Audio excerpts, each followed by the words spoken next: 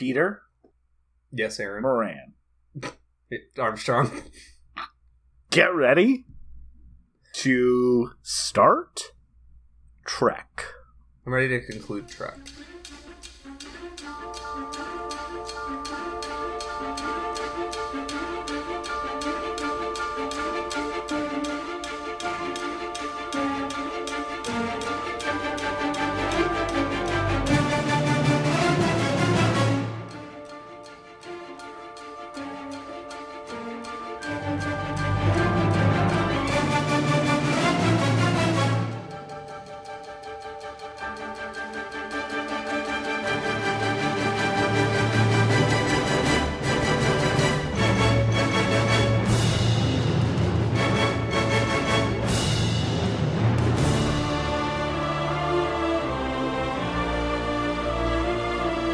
Oh yeah, concluded. After this movie, I'm done. We're concluded. I can't believe that there's a good one after this. I can't believe that there's any light after this darkness. There is light after this tunnel. Yeah, we're so what is this? This is a spin-off of We Love to Watch, starring the same cast. Typically when you see like a spin-off, like when you go to all those Happy Days spin-offs, you know, they take like a guy like Chachi. Or I'm not sure if Joni... Was Joni also from Happy Days? Were they both? I'm unclear. I've never watched any of those shows. Because they seem bad. Even when I was a kid, they didn't seem good. Maybe they're good. No one talks about, hey, is anyone... Like, I see people posting about fucking Matlock and you know, fucking... What's that Bruce Willis show? Moonlighting? There's always like, oh yeah, I'm watching Taxi. Like, great. All those things, I've seen parts of them, they seem good. No one's ever like, got the Jody Loves Chachi Apple collection. Watching them all. But anyways. It doesn't help that there was just an era where they were like, you know what? The show's ending. You know what's a lot cheaper than 7 expensive contracts? Yeah. 1 expensive contract. I mean, I'm not quite sure where all the... there's so many things that are spin-offs that I probably, like, could be wrong, but I'm pretty sure, like the Jeffersons was just like, hey, you know that family that came over that in All in the Family where that guy was racist towards? Let's give them a show. More or less. A whole show, I think. But anyways, yeah, it's rare. Most spin-offs, they take a member of the cast and spin it off with like a new set of characters. What we've done, which I think is really modernizing the spin-off format, is keep the exact same cast of characters in a new situation while the other show is still going. So, I mean, I think it's brilliant. We haven't won any awards yet, but I mean, it's convenient that we think it's brilliant, though, as the producers / actors.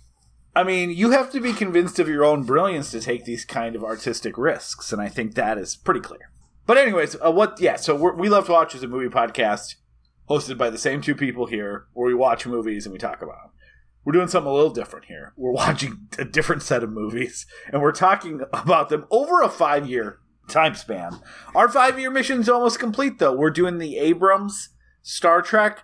This podcast started because I, Aaron Armstrong, was a lifelong fan of Star Trek. Peter had only seen 2 Star Trek-related properties, and over the last 5 years, occasionally, he's been inundated with Star Trek. We got through the original series movies. We got through a few episodes of the original series. Tons of Next Generation episodes. All the Next Generation movies.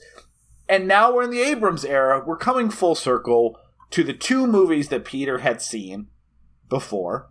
Star Trek 2009, directed by one J.J. Abrams. Stands for Jerk Jerk. He's a double jerk. Finally, we become a nerd podcast that's angry at J.J. Abrams. His name's Jerk Jerk. And Star Trek Into Darkness, which is, I think, you had said that the first Star Trek movie, the 2009 one, you were like, oh, that's good. I've never seen anything Star Trek, but I enjoyed that. And then you watch this and you're like, I'm done with Star Trek forever, until I talked you into all of this. I also did not like this movie when it came out. I feel like I was excited in the moment to moment seeing it. I saw it opening weekend. I saw it on the big screen. I was super excited because I really loved the 2009 one. And I feel like in the moment to moment, especially in the first half of the movie, I was pretty into it. A lot of doubt started creeping up in the middle-ish, I think. And by the end, when Spock is screaming unconvincingly, "God!" and I remember walking out of that theater and being like, was that a huge piece of shit? Like, I think that might have been a big piece of shit. And just got angrier and angrier as I drove home. So I haven't seen it since then, since 2013, which you said was probably when you saw it as well. I think if you haven't listened to last week's episode and for some reason are starting here, I would actually start that, because we may repeat some things, but we kind of talk about J.J. Abrams' approach to these movies, even more than the actual plot of that movie. I think the first hour and a half is us talking about, like, conceptually what he's doing and why it really doesn't work as a Star Trek movie. It is someone studying the cliff notes of what makes Star Trek good and just including as many references. It's kind of the Family Guy of Star Trek movies. Like, none of these things mean anything, but hopefully people enjoy that around a sometimes exciting space adventure around a very good cast. This one takes a very sharp turn. I guess not that sharp of a turn, but it takes a turn in that it becomes almost only reference. And it's like, we created a huge big tapestry for us that we can do anything. We've rewritten the timeline. Everything you know is on the table to change things. And the first thing they do is, we should do a shitty remake of Wrath of Khan. Just basically do that movie and earn nothing. Yeah. And then just do that whole movie again, which was, in fairness, the criticism at the time too. Like, you can do anything and you do a shitty version of the best Star Trek movie. Like, what a waste of time for everyone. What I'm really interested beyond, we'll talk some about the plot, and this will turn into a little bit of a, like, here's why all this stuff is stupid as we talk about it. And as we talked about last week, that's not to turn into CinemaSins. This movie is almost forcing you, without a theme, without a point, without a perspective, to contend with its plot that is almost wholly derived from other movies or other plot points. And so this isn't like us going, oh, I can't believe when Batman went into the tunnel, he came out, at dark, which is an artistic choice that fundamentally doesn't matter to what the movie's doing. This is all just, and this happens because we know that you'd like this. And so it is going to be talking about a lot of that.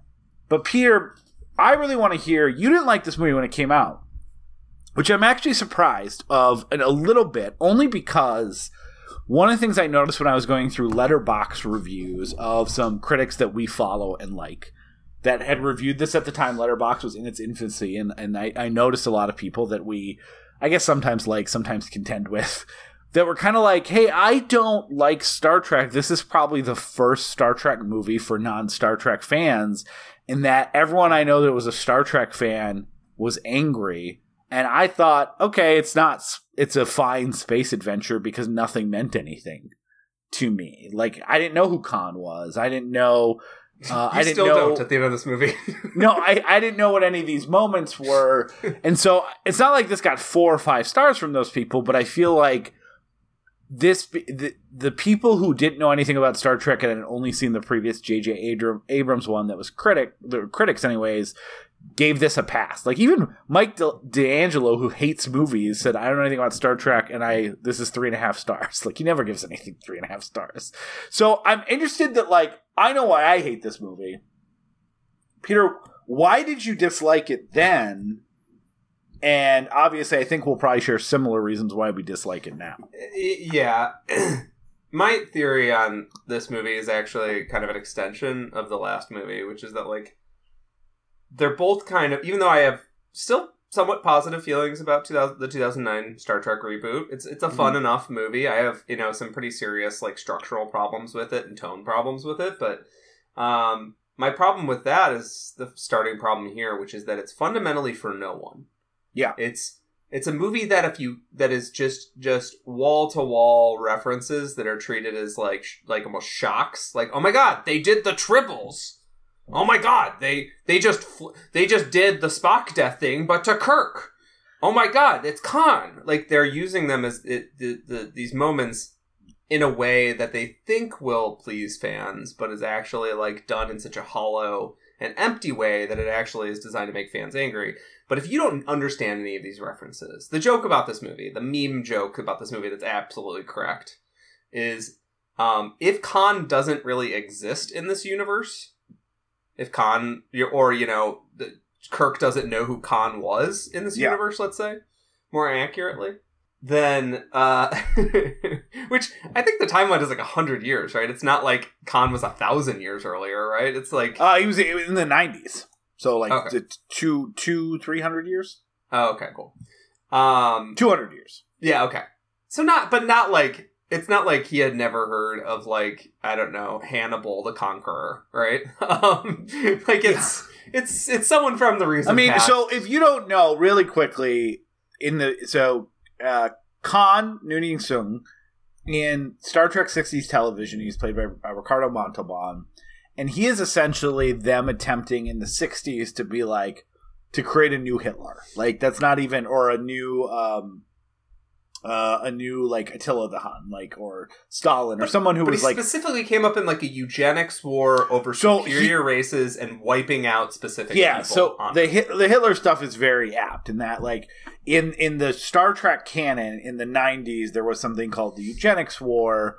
That was, the Hitler of that was Khan, who, was both genetically modifying human beings to be like uber supermen and make them, smarter and stronger, which is obviously something that both Khan from the original timeline and this timeline has in common.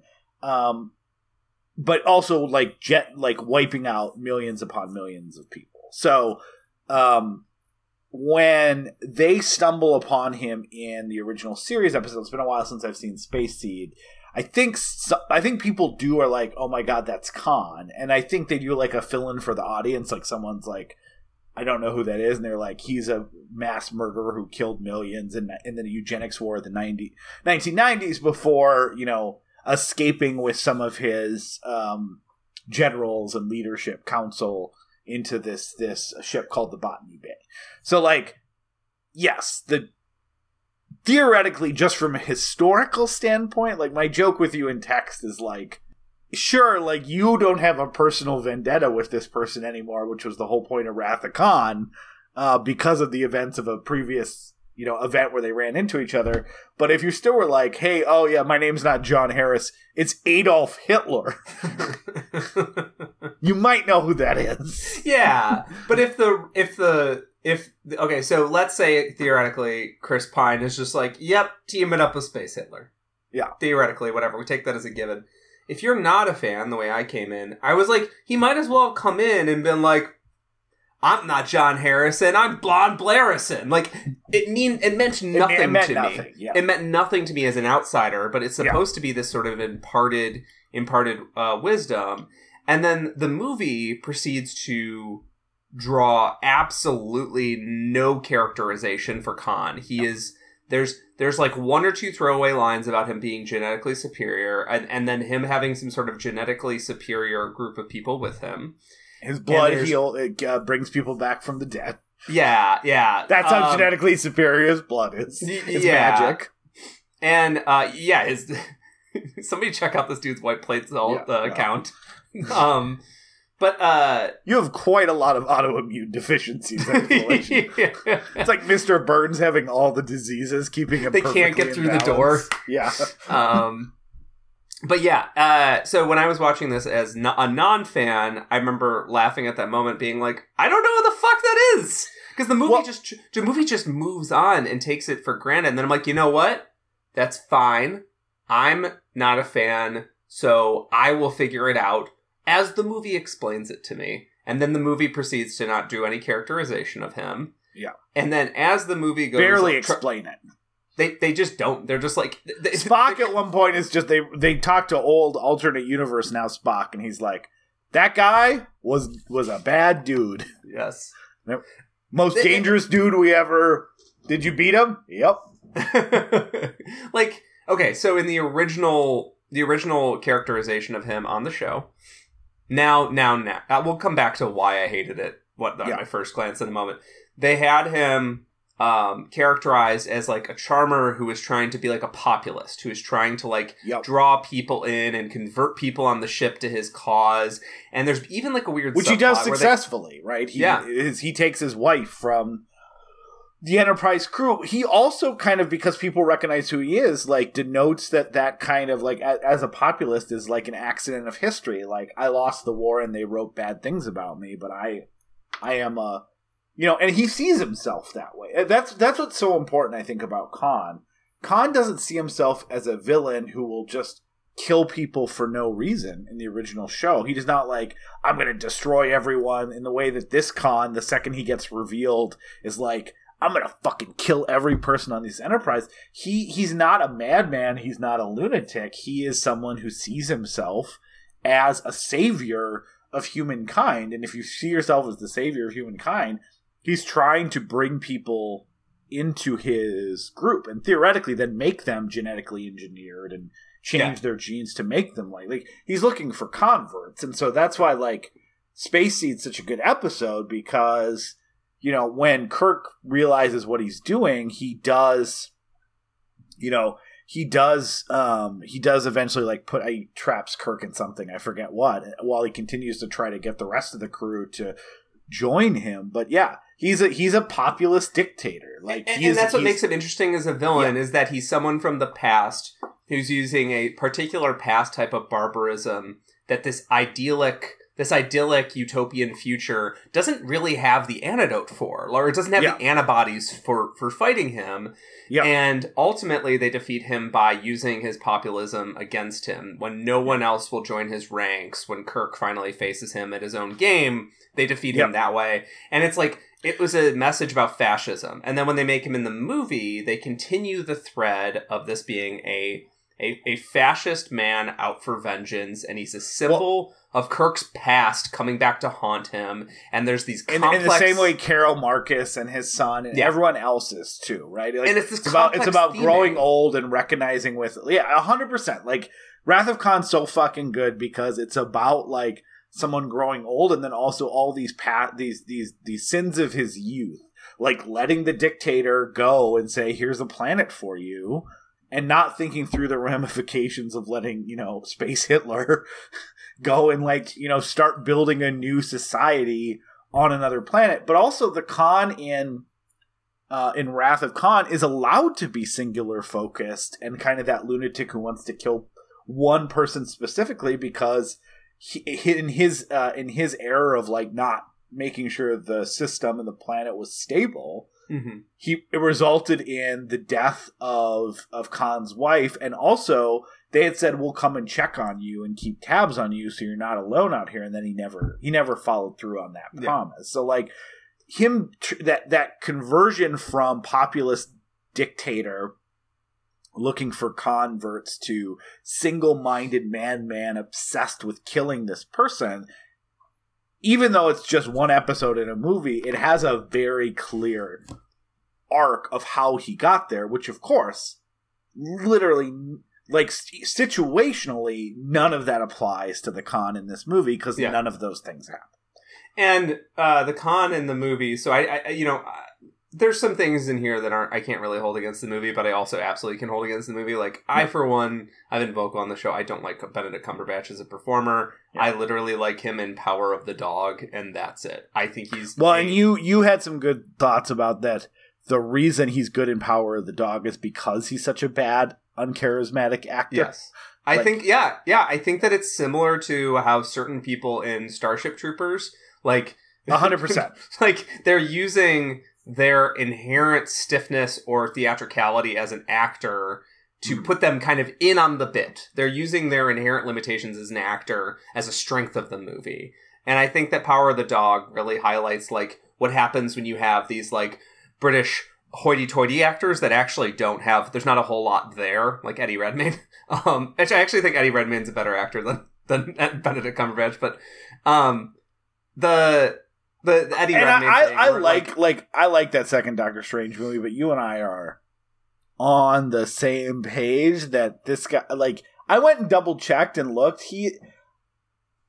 I cannot think of a less compelling like actor in these major.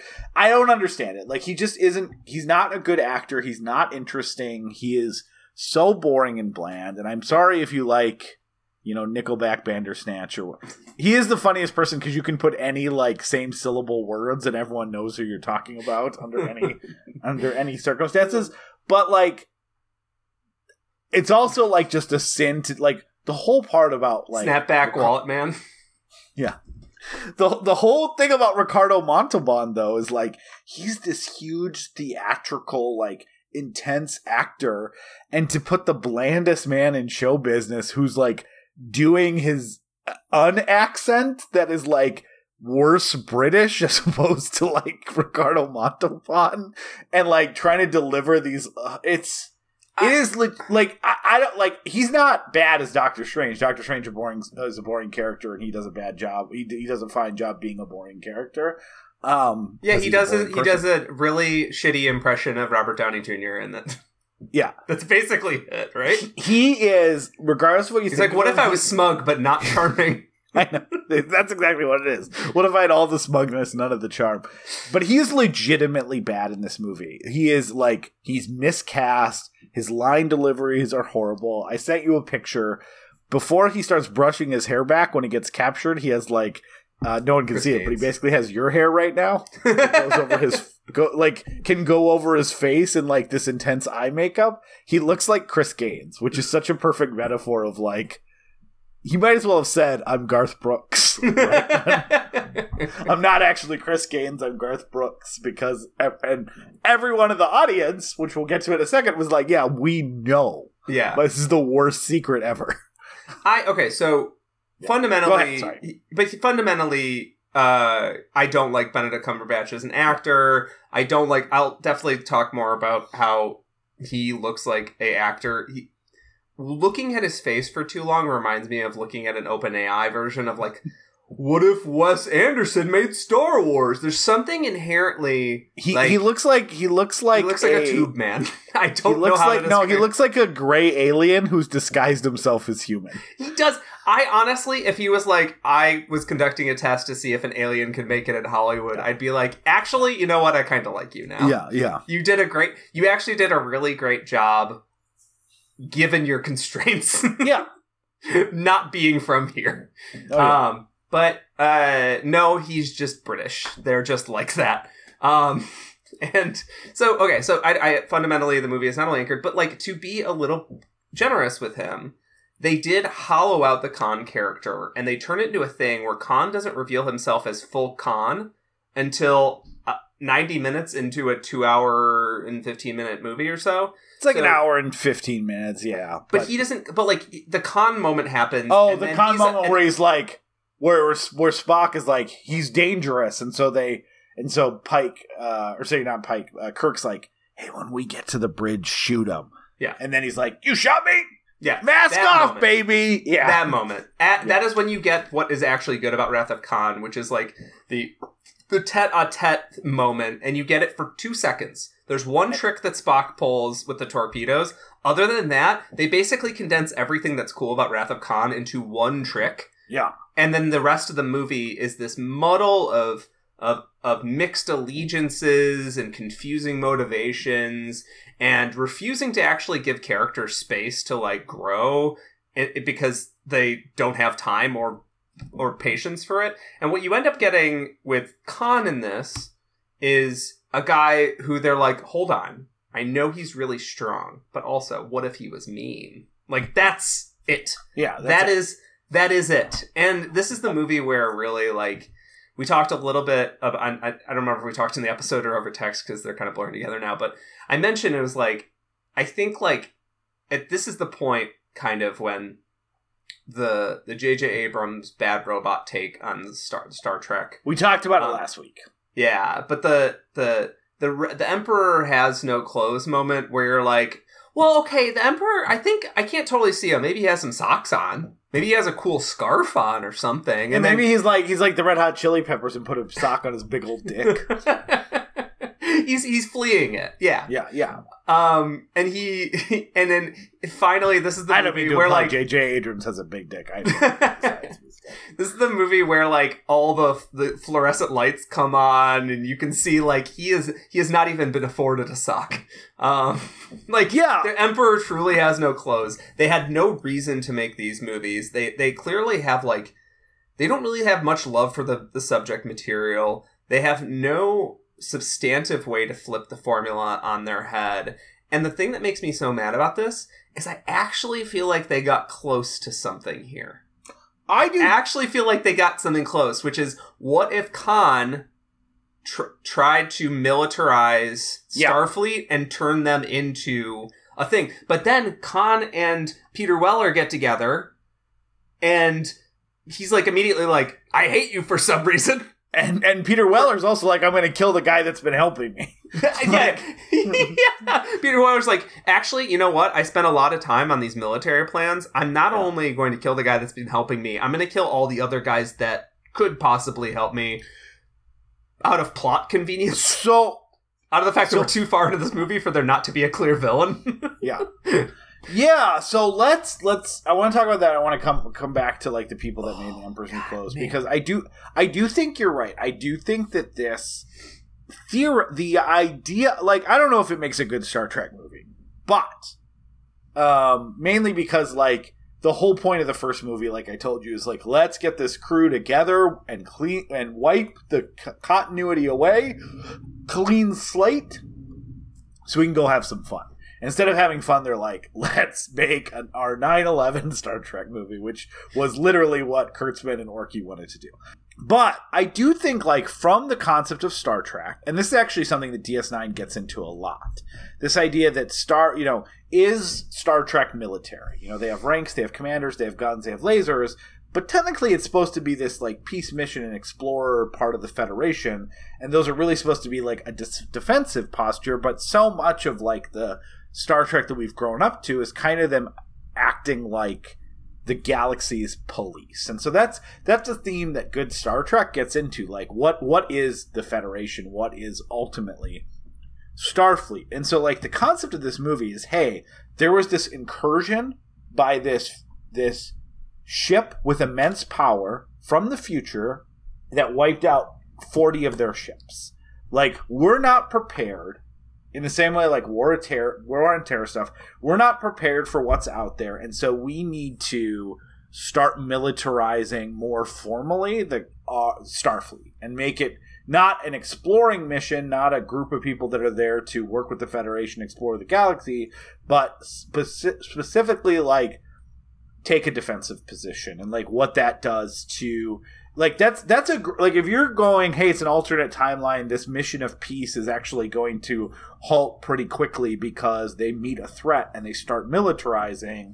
Like, that's a theme. That is something interesting. That is, like, something new that didn't happen. And also, so Section 31 is not invented in this movie. Section 31, which is featured in stuff like Star Trek Discovery and Enterprise, takes its start from Deep Space Nine, which handled all of these types of themes, the militarization piece, like, better than anything else.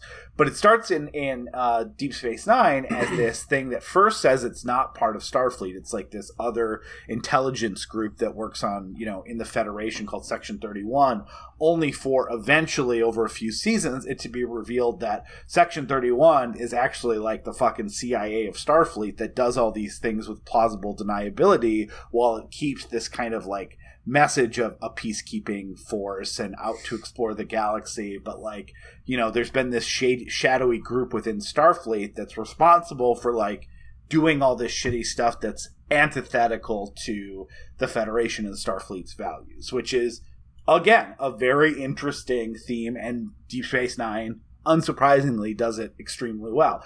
I know it's heavily featured in Enterprise. My guess is, based on Enterprise's reputation, it's not done as well as the best Star Trek show. It's done okay in Discovery, some of the Section 31 stuff as well. So they didn't come up with the concept of Section 31, but using it as like an expansion of that shadowy organization that exists within Starfleet to protect them is an interesting theme. And then they botch it completely by going like, forget about that. We got this Khan character that everyone wants to see, Which gets back to your other point, which is, I do think this is the movie. So we talked about that last week. J.J. Abrams theoretically had this like concept of like this. He almost was a better producer and a marketer than he was a director, which I think is literally true. He knew how to get people excited about stuff, whether it was the Cloverfield trailer, the central mystery of Lost, and all these things of like, I'm not going to reveal, like the first Super 8 trailers, people were obsessing over trying to figure out like what this stuff was. And obviously he has this normal cast of characters, Orky, Kurtzman, Lindelof, that kind of all, you know, wrap themselves around this concept of the mystery box where you go see the movie and it becomes a surprise and you're so excited. He literally was trying to make film goers and art as like a kid on Christmas morning with a toy, with some, you know, not a form of art, but consumerism. There's this package under the tree that I've been wanting to shake for so long, and then I finally get it and I see it. And sometimes with those you're excited, and sometimes you go, oh, the thing I thought was a Nintendo was like 30 socks in a bulk box, and this was 30 socks. Like, the problem is that everyone knew immediately that the main villain, played by Benedict Cumberbatch, was not a guy named John. It's like John Harris that no one cared about. And so like the part that rightly gets so much criticism about that reveal in the middle of the movie, it's Khan, is because it is not to anyone in the movie. Kirk and Spock, whether they should have known who he was just based on history, don't in this movie. They have no idea what that means. They don't know until future Spock educates them later on.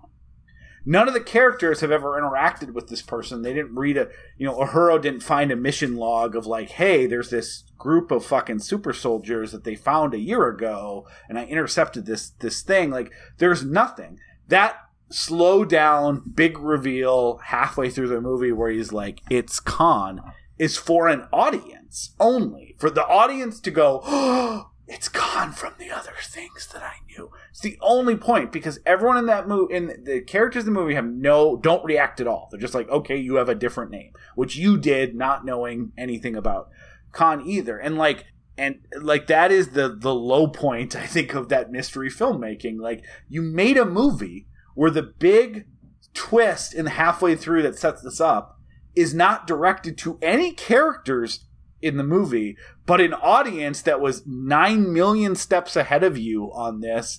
And instead of getting your big moment where you're like, holy shit, Khan, everyone goes, yeah, no shit, you lied to us for a very long time about this, and this is stupid. Like, yeah. And so that is like when you like he had some recovery with The Force Awakens, and then people saw Rise of Skywalker, were like, oh no, I remember Into Darkness now, fool me twice, and all those sort of things. But like this, I think this was the death of kind of J.J. Abrams as like this genius filmmaker who was like twisting an audience. It was like, yeah, we all knew exactly what this was the whole time. We were all annoyed about it. You kept insisting over and over, like. And you contrast that with, like, one of the things that I always find very funny about The Last Jedi. Because remember, this is J.J. Abrams did the mystery box stuff with The Force Awakens, too. Like, is Luke going to be in it? I don't know. Like, all these things, and everyone's like, everyone knows Luke's in it. Like, he did those things, and then Last Jedi came out, and everyone's like, who is The Last Jedi? Like, the press tried to do are we doing the J.J. Abrams mysteries thing? And I still remember that Twitter thing where, like, there was a big speculation abounds as to who will be revealed as The Last Jedi. And Rian Johnson on Twitter just replied to that thread saying it's Luke Skywalker. which is like, you know, if it was a J.J. Abrams production, that, like, who is this?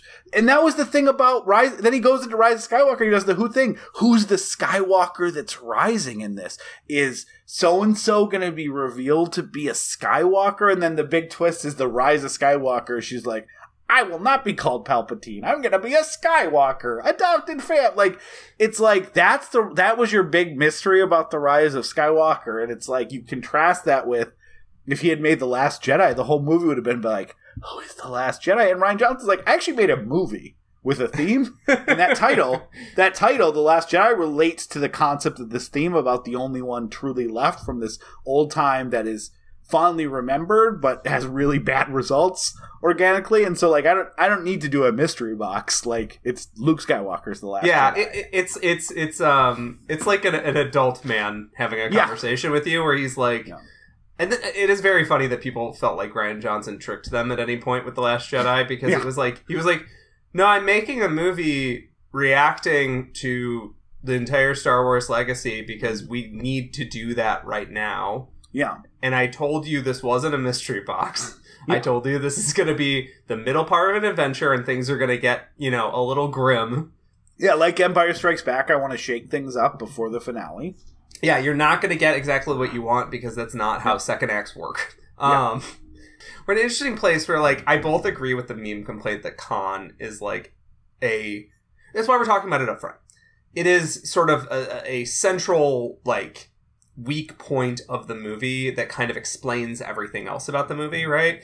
But every YouTube channel talking about how Star Trek Into Darkness, every podcast that talks about what Star Trek Into Darkness, they all talk about the Khan thing. And I'm going to argue here that the Tribbles thing, where they bring him back to death, is as bad, if not worse, than the Khan thing. Because at least the Khan thing is like... I guess the villain isn't much of a villain, but we still have this cast of characters. Sometimes the villains don't matter as much as the action sequences that the villains end up creating or whatever, right?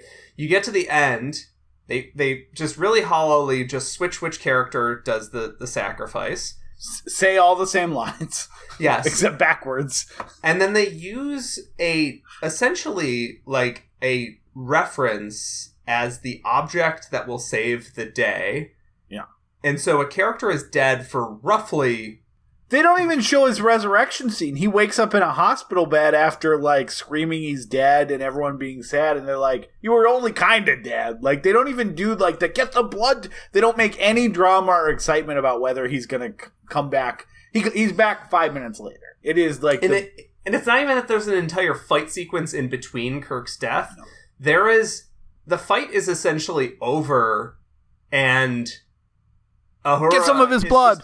And Uhura is just shooting Khan with a phaser, and he is for some reason able to resist 20 phaser shots, to the point where it loses all dramatic value. It's like how early in the movie Kirk is trying to beat up Khan, and he can't. And the first two punches, you're kind of like, oh, this is pretty cool. And then by punch number 7, you're like, this is so fucking stupid. This is how a child would write a story. Uhura literally shoots him 15 times with a phaser on a stun and gets he's like, I'm actually fine. Even though I was stunned earlier, even if it was for a short amount of time, now I'm shaking them all off because of my genetic but that's superiority. The point. 3 or 4 punches or 3 or 4 stuns, that he's able to resist. Somewhere in the range, he can take 2 stuns even, would be pretty shocking. But when they're 15, they shoot him 15 times. He gets punched 15. It ends up becoming the joke in Snatch, where I think it's the Russian guy won't die. It turns into this rake gag eventually, just in speeded up, where you're like, oh, this is supposed to be dramatically compelling. You're supposed to be dramatically compelling, but instead it's funny because you just did it 20 times. Well, also, it's on such a small surface area that, Uhura is, unextending her arms close to her face so she doesn't accidentally hit someone with the weapon and just, pow, pow, pow, pow. It's so stupid. I actually think you're right. The Khan moment gets a lot of criticism. We're not going to pass it over. I actually think that's the pivot point where the movie becomes a brainless fun with maybe some themes that are going to get interesting adventure, and just fucking craters over and over. I actually, rewatching this with a little bit understanding of where it went, I remember why I thought for the first half of this movie in theaters, this is great. Because there is a lot of stuff, even if it's stupid about you're not the captain anymore. Okay, you're the captain. And there's a lot of stupid stuff like that happens. And but I think it's still on par with the first movie. Stuff's happening. It's exciting. It looks good. The actors are fun. Things are happening. And that Khan point, the movie just is we're going to now drill into this, and everything is going to get worse, minus the cool, clever torpedo scene for the rest of the movie. We're at the end. I remember seeing it in theaters. My theater laughed when Spock yelled Khan. Like, Yeah. Can you imagine? Like, literally, people were like, "What? This is so bad." And I think that is a moment to talk about that's stupid within the movie. That twist, and then really just saying, "Let's only focus on this part of the twist now, and really make the Wrath of Khan for the last hour, and give him a reason to be wrathful, and everything else," is like just a stone that sinks faster than ever in the bottom of the ocean of like just the overall enjoyability of this movie. I want to talk a little more about that. I want to really quickly.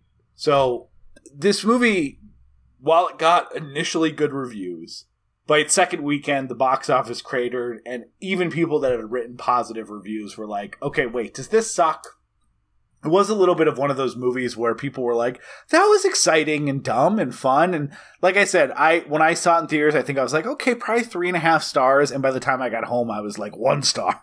Like the drive home, I really like Damon Lindelof. I don't like J.J. Abrams. I don't think like anymore, period. And I definitely don't like Orky and Kurtzman. And I was saying I read that book, the 50-Year Mission, and they talk, there's a chapter on Into Darkness. And the thing that was so infuriating about that, and I read that book about 6 months ago, so I didn't like take down all the specific quotes. But I'm not saying that like people are protective of their art and people are defensive about things that they don't like and everything else. So I get that like not every filmmaker who makes a shitty movie needs to like go and say repent or agree that they made a shitty. Like, it's always nice when someone has some introspection and self-awareness, and I feel like if J.J. Abrams and some of these bozos had that, they could be making better movies. But okay, I'm not asking that. The part that like legitimately infuriated me was they blamed fans for all the decisions that they made and then blamed fans for not liking them. They acted like both Orky and Kurtzman. And again, the whole book is really great. The whole 2-book series is really great to read. This is a very infuriating part. They act like that if they wouldn't have included Khan in the movie, audiences would be asking, where's Khan? Like, of course we need to include him. They almost act like they didn't really want to, but Star Trek fans would have, where else are you going to go in this franchise? Of course they want to know who they're, like, they are making a thing where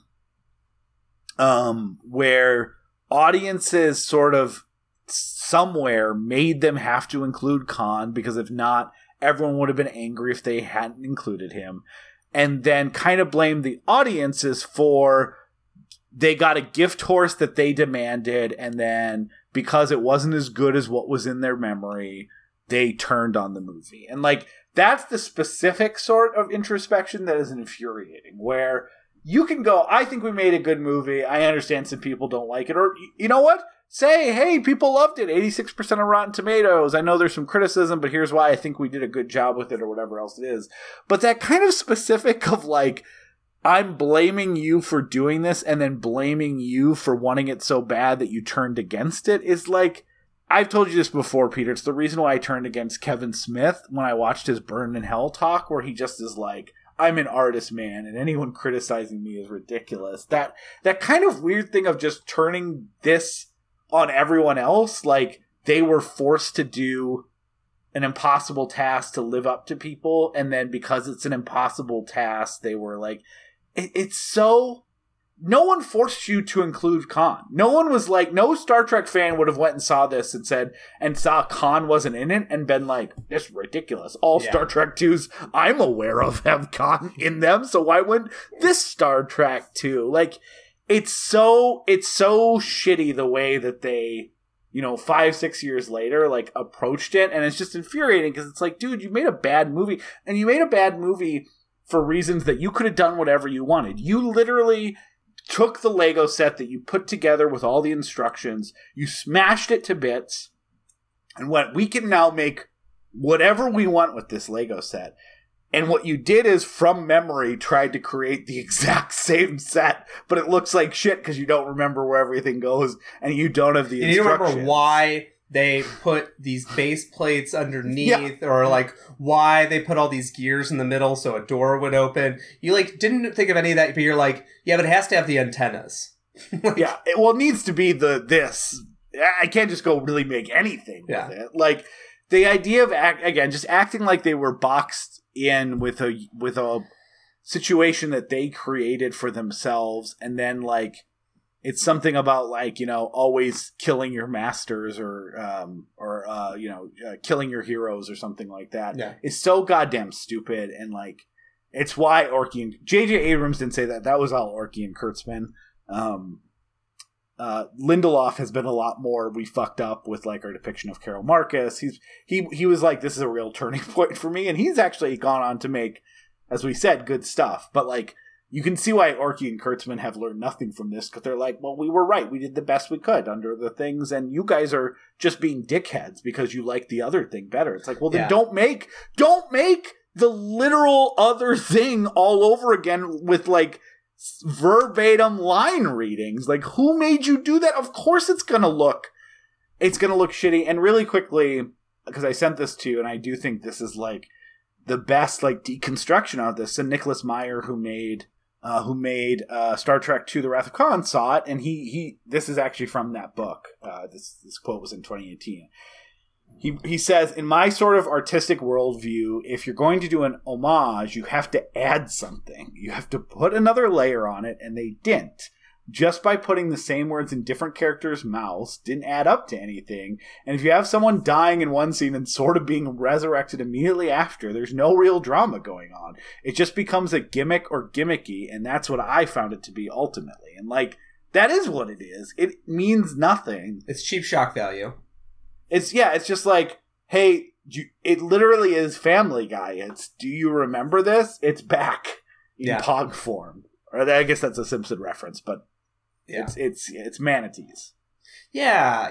And so let's talk about Nicholas Meyer just briefly. So when they were making Wrath of Khan, they had Spock die with no implication that he would come back because of the Genesis device or whatever. And eventually Leonard Nimoy and the producers, like, Nimoy eventually changed his mind. He's like, I do want to be in future movies. He had so much fun doing Wrath of Khan, he didn't want to be written out completely. And then so the producers went to Nicholas Meyer and were like, we have to put some sort of implication that we can bring Spock back in the future, or even, you know, in a different form. Yeah. And Nicholas Meyer was like, this is kind of cheapens it, but, you know, whatever. I'll do this to make you turds happy. He did not agree to it. You're 95% right. They added it in, and he was against it from the entire thing. Okay. Now, later on, when he came back to the franchise, he's like, I like Spock, so I'm glad they did that, so I could keep, you know, writing Spock in the movies. But yeah, you're 100% right. They added it against his will. And to take it even a step further back conceptually, I consider it sort of a brave move after the underperformance of Star Trek the Motion Picture. It's kind of a brave move. You've got your budget cut. Wrath of Khan is your chance to save the franchise. I consider kind of a brave move to double down on the fans and say, actually, our concept is a continuation of an episode that people really like, and we're going to pick up that character, and we're going to tell this story, but writ large, and we're going to actually make it feel cinematic and huge, but it is going to be a movie for the fans. We're not going to try and make, a 2001 for, respect of everybody. And then, remake motion picture. Yeah. And and I really like Motion Picture. It's a great movie. But contradictorily, like, Wrath of Khan ended up being one of the most accessible movies of the entire Star Trek franchise. Like, you can actually go into that movie with almost no knowledge about Star Trek and be just fine and enjoy it as sort of like a chess game. I almost said a nemesis, but that term is kind of soiled in Star Trek lore. But like a movie about a hero and an anti-hero, or a hero and the villain, a man against his foil. And you could watch it that way as just an action movie, and it's great. And it ended up being kind of a brave thing to like take the series in that direction, but still keep it grounded in the fans. Using Khan here is just so cowardly. Like, there's just I get why when you're doing the reboot movie, you kind of need to play it close to the hand, right? You need to be like, okay, we need to reestablish who these characters are for a new generation. You need to get used to the new performers. And we're going to tell you a story that's not the exact story you've heard before, but, you know, it's a big budget action movie spectacle story. You've seen this type of story before. Them remaking Wrath of Khan is just such a cowardly move. It's an absolutely cowardly move. It is not in any way an inspired piece of artistic vision. So for them to double down on it instead of being like, we thought it was kind of clever to, like, you know, if, you know, Wrath of Khan was, blah, blah, instead of being like kind of humble about it and be like, you know, we had a good idea and it didn't work out, like any normal person would. These fucking chumps decided to, especially for an oral history that will be like printed and shipped out to fans, to have no humility about it is really sad. Like it's pathetic. Yeah, it was. It was so. So I listened to those as an audiobook, which was like, it's like 60 hours. So I listened to them over 6 months.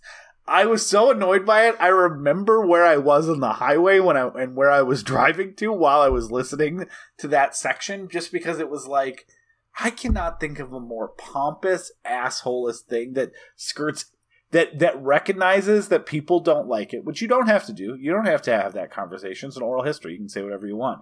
That recognizes that people don't like it and then blames everyone but you who made all the decisions that people don't like for the decisions that you made and the reaction to those decisions. It's like, it is. It's pathetic. Pathetic is the right word. Yeah.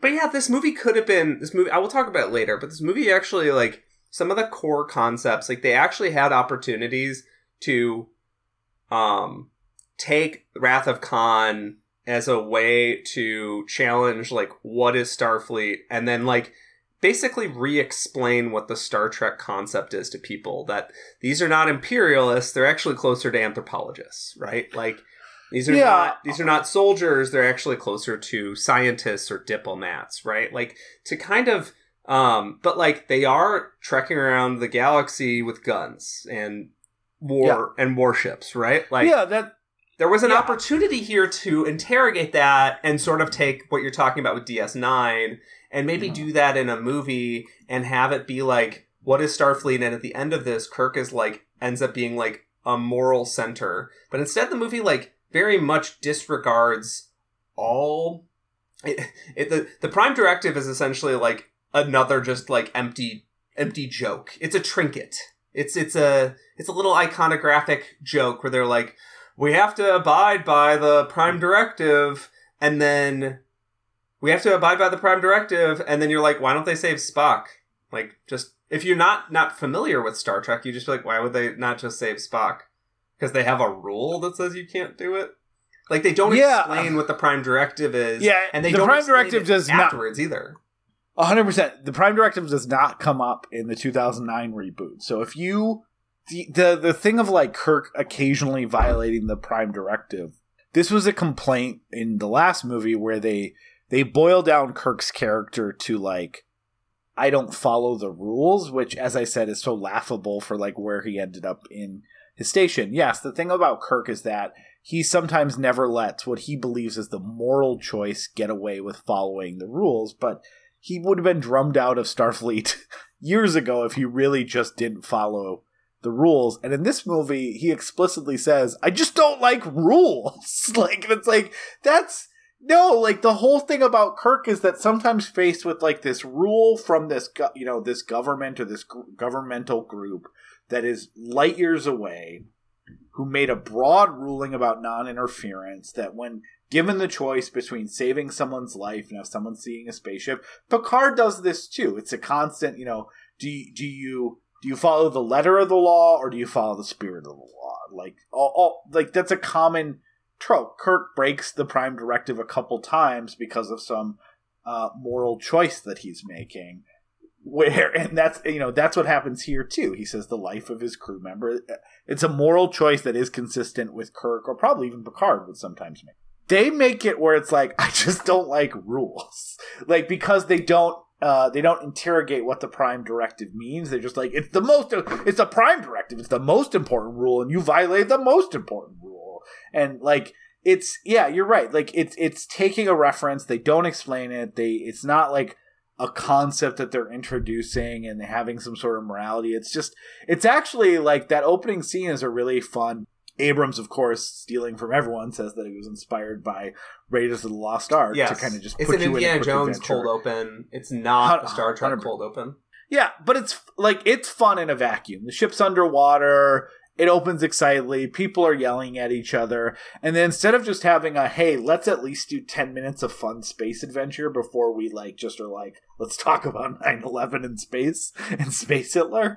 They make it about they make that fun adventure have a ton of unearned emotional and thematic weight about Spock almost dying, Spock being angry. It's just, it's so stupid. They couldn't even have a fun opening moment before they weigh down the movie with fucking this is gonna be a bleak, sad one, guys. It's gonna be a real bummer, and no one's gonna have a good time. But don't worry, nothing bad ultimately happens. The opening it's really frustrating. The opening is really interesting to me because yes, the point you made, absolutely. Kirk does not have any sort of complex understanding or complex explanation for what his ethos is. His ethos is I do what I want, which, by the way, is the same ethos as Aguirre from Aguirre the Wrath of God. like I'm actually going to take my ship out that way and I'm going to do whatever I think I'm supposed to do. Yeah. Based on vibes. Yeah. That's you're specifically trying to not be colonialists out there. Let's hold your fucking horses. And the Indiana Jones opening is really interesting because, there's been a lot of especially with a new Indiana Jones movie coming out, there's been a lot of very interesting conversations about how Indiana Jones, in referencing 1920s adventure movies, was actually, picking up a lot of, colonialist, imperialist, and racist concepts about the civilized man versus savages. And Lord knows Star Trek picked up on plenty of the stuff in the original series and probably in Next Gen a little bit too. In Next Gen, I feel like they had the wisdom a lot of times to make people white Ren Fair dorks as opposed to savage tropes. But I'm sure they also engaged in some stuff that, could be construed as colonialist. It's also a show from 30 years ago. I think you're right, but I actually and they actually talk about this, that the Prime Directive was literally attempting to distance itself from, the reason it was created from a storytelling perspective was this idea of, hey, we don't want Star Trek people to go to all these primitive, savage cultures and tell them that God isn't real and everything is stupid that they believe in. Because, then we're there was at least enough awareness about colonialist tropes that the Prime Directive from a storytelling perspective is trying to be we don't want them conquering planets. We don't want to tell all the people that are stupid. We want to say, hey, they're just not as advanced technologically as us, and we're going to let them get there on their own thing. And then once they had that as a framework for let's not make our main characters colonialist assholes, then of course you can do what good storytellers do. We created a rule in this universe for practical purposes, and now let's poke at that rule and see where it comes apart. Yes. Yes. And so I'm sure they there's definitely episodes where they're you guys are backwards people, or someone said, I'm sure there is, but it's interesting that again, that rule was meant specifically to be let's not turn them all into fucking space racists or And it's important because they're marching out into the wild frontier with guns and warships. I actually hold this opening to much higher standards. I didn't when I watched the first time, but I hold it to much higher standards now that I've seen what Star Trek is about and I know what the Prime Directive is, because I'm oh, you just made racist, savage stereotypes, and then they end it by making a joke about, they love starships. They make basically a joke about them worshiping New God starships. in town now. They used to worship the paper, and now they worship the ship.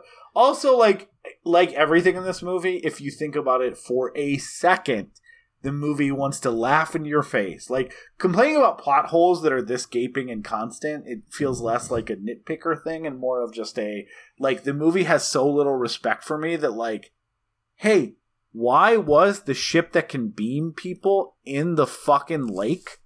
Why couldn't it just be up in space? Or all these other things that would have made more sense for them to be able to beam people away, like we've seen in every Star Trek thing ever. And if you think about the movies, like, fuck you, it was underwater because it was cool as shit. Like, how dare you think that? Like, how dare you put any thought into thinking about the logic of this scene? Because the cool part is that it comes up and then it's scary because Spock almost dies in lava. You thought that you could just beam him up? Fuck you. It's about water and lava and it looks cool. Like, it's that's what's so frustrating. It's not nitpicky. It's like the movie cares so little about you as an audience member. If you at any point stop and go, well, wait, like, this makes no... Like, Star Trek is always good about introducing, like, hey, we can't beam because we're in a nebula and the sensors. And, like, instead they're just like, I don't know, they put it in the water so they can't come out of the water because that's where the people are. Why is it in the water in the first place? How did it get down there? But yeah, like, I mean, but that general disregard for... Yeah. That general disregard for, like, not just, like, logic, because, like, yeah, there's a million plot holes in this movie, and this movie doesn't respect you enough for me to respect it, to really put that kind of thought into it. That's not deep thought. That's not, like, unpacking, here's a little area where they messed up, or, like, they didn't. This is just, like, why did any of this happen? Fuck you, it's cool. It happened because we wrote it in the movie. Yeah, that's why it happened. It's their gears are crunching together to get you to the thing that they want you to get to. There's no artistry here. This is just we're going to put a scene here, and we hope that your mind is doing all the heavy lifting to get from scene A to scene B. Doing the heavy lifting of ignoring every... Like, we need your brain to shut off. Because I get it. There's stuff that, like, is more nitpicking annoying. It's still annoying. Like, I hate that Carol Marcus is in Starfleet in this movie. Because Carol Marcus's whole character in The Wrath of Khan, the only movie we see her in, is that she hates Starfleet. And that her hooking up with with Kirk, is like a youthful indiscretion having sex with a military man when she's a scientist, and she hates those cowboys who pretend to go be like, she fucking hates Starfleet. So the idea that somehow, if Kirk's dad died, she joined Starfleet because her dad is the lead. And again, like, that sounds nitpicky, but it's part of the central frustration of, like, why is Carol Marcus in this movie? They wanted a kind of love interest for Kirk. And guess what? Carol Marcus was in the other Khan movie. So we can do a dual stupid surprise. We're going to say her name's Carol Wallace. And so everyone's going to be like, oh, this is Carol Wallace. This is a new character they've introduced. And then 20 minutes into that, she's going to be like, my name is Carol Marcus. And at least in this case, it has some resonance to the characters in the movie that it's like okay, you're the Admiral's daughter. I get it.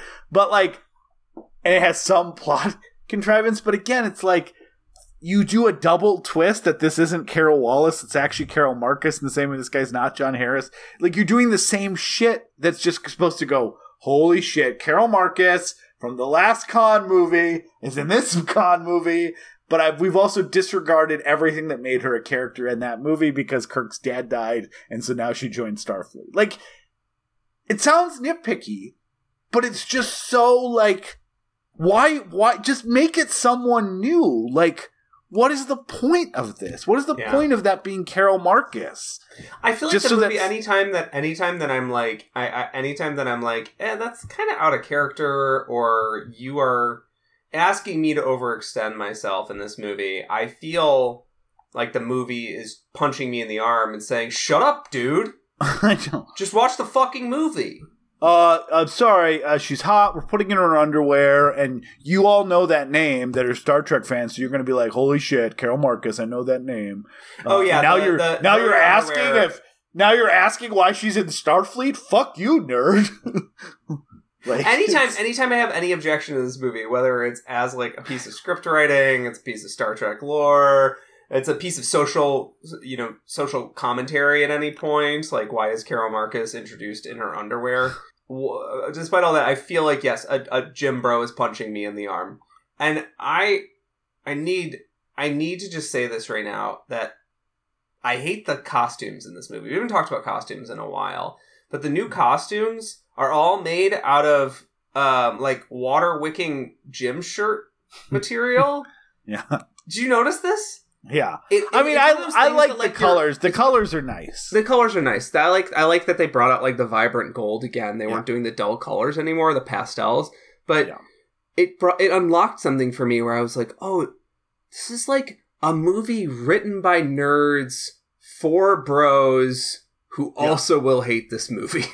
Like, this is a movie that is written specifically for an audience that doesn't exist. So actually, I'm going to take your theme, and I think we've unlocked it. I think it's written by bros who are broing out and doing bro shit and love Star Trek, but learn to grow embarrassed about Star Trek. Yes. And so, like, they have almost like a defensive shield about like, oh yeah, we're going to do Star Trek, but it's going to be like cool Star Trek. Not like that shit that everyone made. Like, we're going to finally make it so that people can't make fun of the new versions of us. Like, that, again, that is speculation, but you're right. Like, that's what it feels like. They made a Star Trek movie for people to like that wouldn't get bullied like they got bullied for liking Star Trek. Like, and so it becomes this like, it is infuriating that they, like, the thing about Ron Moore, probably the best writer of singles, like if you just said who has like the most best episodes, I would definitely put it under Ronald Moore,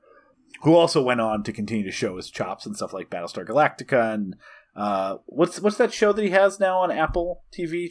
It's not From the Earth to the Moon. For All Mankind? Yes. Like that. I watched the first season and it seems really, but like, he definitely has like extended chops that go on well beyond, and he's so good in that oral history. Like every time he's talking, he has interesting things to say. But that he was a lifelong Star Trek fan who kind of like nerded his way into the writing group. But like his love of Star Trek and understanding all the tropes is around like, hey, I've been watching. Like his first episode is about like what if a kid dies and then bonds with Data, and he's like, I've noticed that you have families on this ship. Like, you know, because he came in the third season of The Next Generation. He's like, I've been watching your show and I've noticed that you have families on this ship. What happens when a single parent dies and there's just a kid there?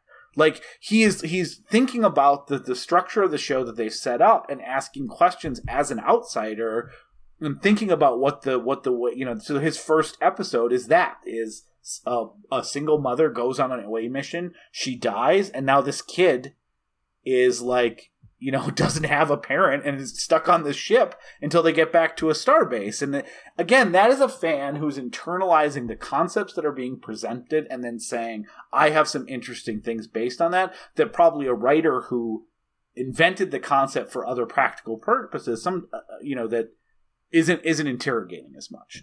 And so, like, I believe Orky, Lindelof, and Kurtzman are fans of Star Trek, but they really do seem like fans of Star Trek that was cool. They're not like interrogating anything, which is why I said to you one thing that would have been interesting, because we know that Khan is a populist who's trying to bring people on his side and is very, you know, theoretically compelling in a way.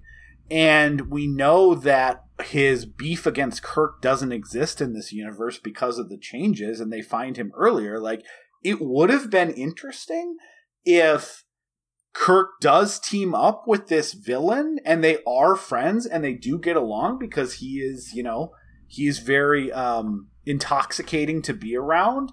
And Kirk doesn't have the level of sophistication and cynicalness that he does when he meets him in the first one to understand, like, you know, he's younger. He doesn't have that layer of like defensiveness, and here's a guy who's being buddy while they solve missions together. Like, man, that would have been an interesting concept. This guy doesn't hate Kirk. They could be friends in this universe.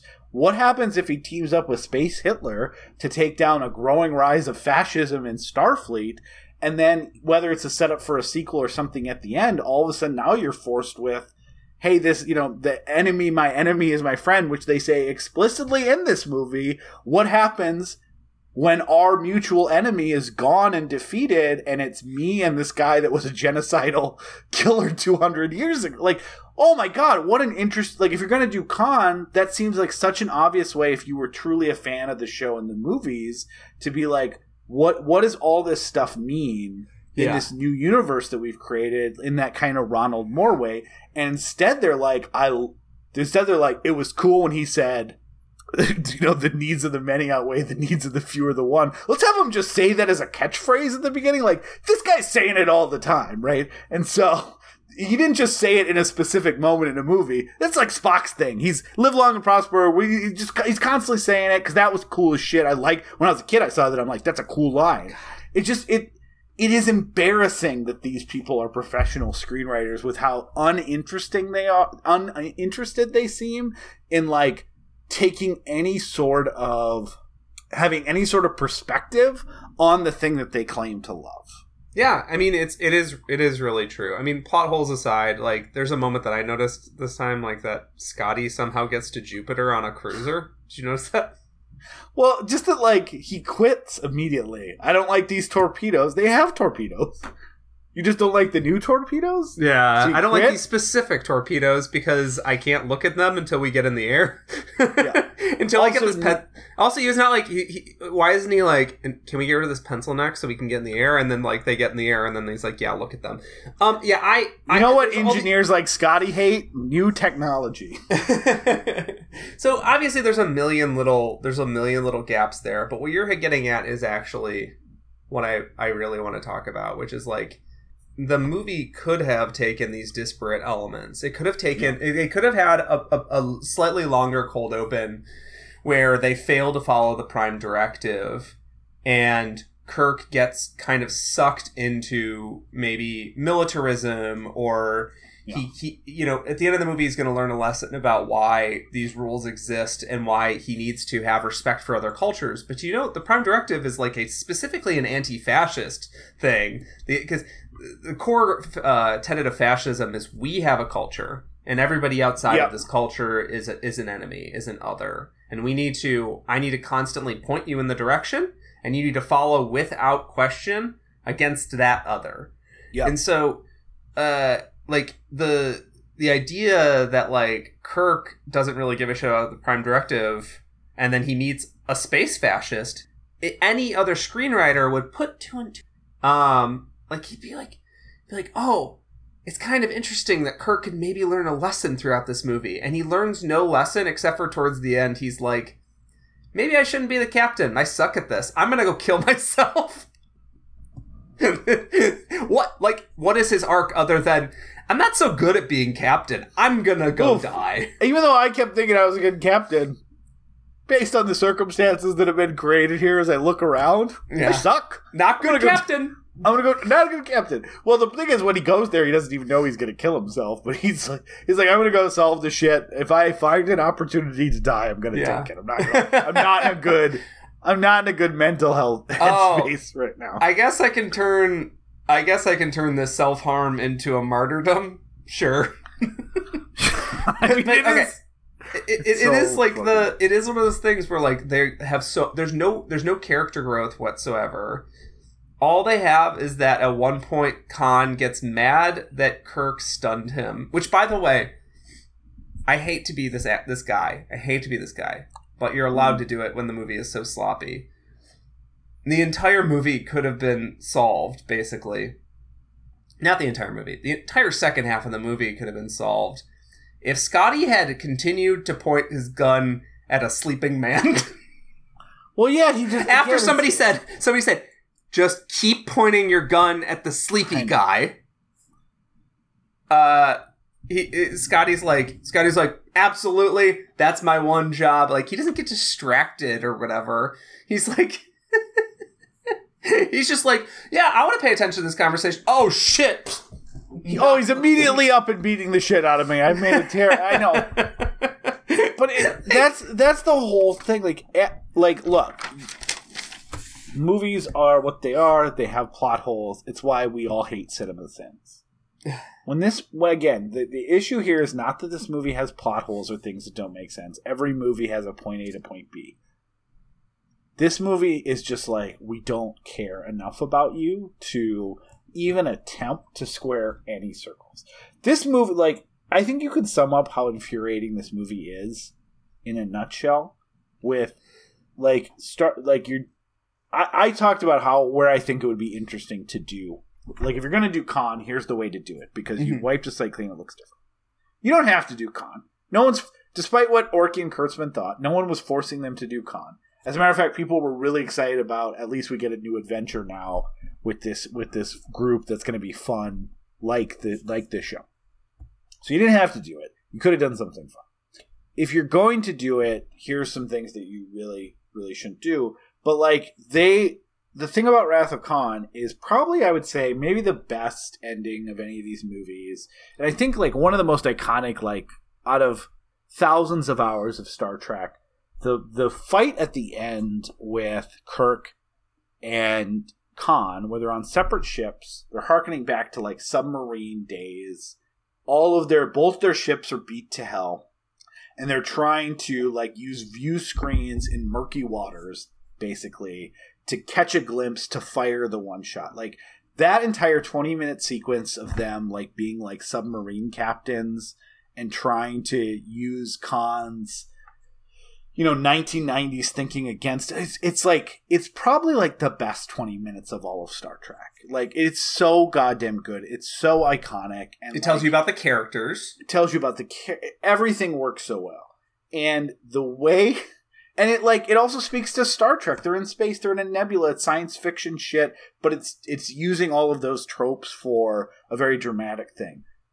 And like, to sum up this movie in that nutshell, the ending of this movie is Spock chasing Khan through a fucking city street. Through basically what could just be modern day Wall Street.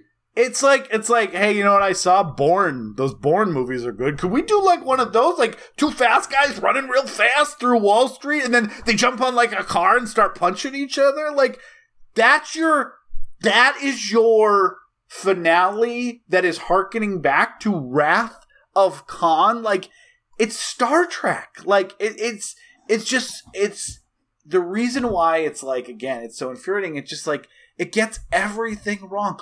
Who is that exciting for? Who's like, finally we see people run through fucking Wall Street ready to punch each other. Love my Star Treks. Like, it's, and at the end of the movie, it's so at the end of the movie, at the end of a good Star Trek TNG episode, right? 45 minutes, right? Not even like a full $200 million whatever movie. They would find an elegant way to be like, and then we did this to avoid war with the Klingons. Yeah. Instead, this movie spends so long talking about avoiding war with the Klingons.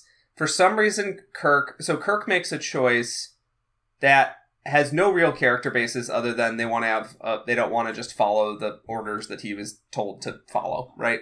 And they have. Well, he doesn't like rules, Peter. They want to have a big intro to Khan. That's really if you know anything about Kirk, it's that he doesn't like rules. He was told to do something, and so he's going to do the opposite. So his ethos in this movie is that of the Joker. Yeah, reverse psychology would be incredibly effective on Kirk. Kirk, I'm going to load up your ship with torpedoes. Definitely don't dump them out in space. Hold on.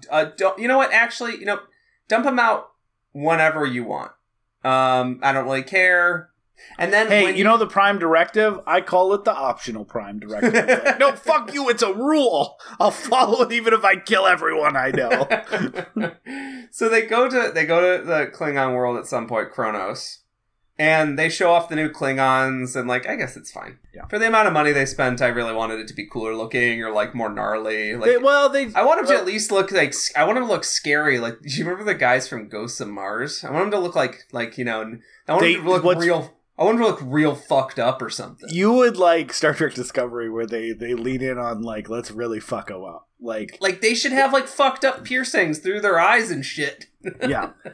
They do a good job. This is like, what if they look like Christopher... Fuck, who's the... Christopher Fuck. Is that Christopher Robin's... No, what if they all look like Christopher Plummer in Star Trek 6? Like, yes. Mild ridges and some piercings. Yes. It's fine. Whatever. It's not bad. It's not good. Whatever. And then there's all this discussion about avoiding war, and then he doesn't do what he's supposed to do, which is fire those torpedoes. They still landed on a planet, killed like a zillion Klingons, and then got out of there, and then they're like... The homeworld! Where's all their fucking ships? Like, this is the homeworld of its quote. That's the homeworld. Like, if this happened... They're like, he's the only guy in the sector. That's like being like, he's the only guy in a part of Australia. Like, maybe. But, like, if you put a spaceship over Australia, we're gonna notice. Yes, it's exactly it. And they noticed enough to send out troops. Like, whatever. The point is this: they did. It's all like that, though, Peter. Like, they invaded the Klingon homeworld, and they killed like 50 Klingons, and they blew up like 3 Klingon dropships, and then they just leave, which is, in my mind, essentially the same thing as nuking the planet, right? Like, you did basically the same thing as what they were going to do. In any logical movie, they did start a war with the Klingons, and they need to find a way to stop it. Instead, the movie's like, no, we still have to get to Khan, which doesn't really happen for like another half hour. And also, like, at the end of the movie, Peter Weller, who's great if casting. if there's a TNG story at the end, they would find a way to be like, and we avoided, I cashed in this ship to avoid a war with the Klingons. And then, I don't know, you get a Worf character in the movie or some shit, right? Like, you get an interesting Klingon meetup at some point, and the movie is expanding its internal universe. Yeah, it's so frustrating because Peter Weller at the beginning of the movie is doing something that I think is interesting. Like, or the first half, he's talking about, like, essentially they need to militarize for unknown threats that could come now from the future with giant weapons that could destroy our fleet, and that's why we need to militarize. And then by the end of the movie, he's like, we're gonna have a war with the Klingons, that's why we're doing all this. It's like, I'm not saying that the villain of the fascist villain who's trying to do a military takeover needs to be consistent, but, like, the whole point is that he thinks he's a good guy doing the right thing, and he's just, like, throwing out random reasons. And even that whole thing about why they need to use the shuttlecraft, it is like, well, hey, in Wrath of Khan, Kirk's ship was all fucked up for the whole thing. That was the thing. It's like he didn't have all of his things because he got blown up by the Reliant early, and now his ship's fucked up. And they're like, so we need his ship fucked up for this. What if, like, I don't know, the ship trips on the way and then just doesn't work for the rest of the movie? I think we should just be like, oh, Scotty's fired and Chekhov doesn't quite know what he's doing, and all of a sudden the ship breaks. Yeah, then it'll be fucked up later on. So it'll be just like Wrath of Khan. It's so, like, it's so stupid. I also was laughing pretty hard because, like, I forgot, like, I know that the ships eventually both crash to Earth. Like, obviously that's kind of a stupid thing. That sounds like the worst type of, like, Star Trek fans. Like, we never saw them fight at Earth. We're off in planets, so let's do it right on Earth. But it's the sort of thing that was cool in, like, Mass Effect 3. They finally had, like, an Earth city.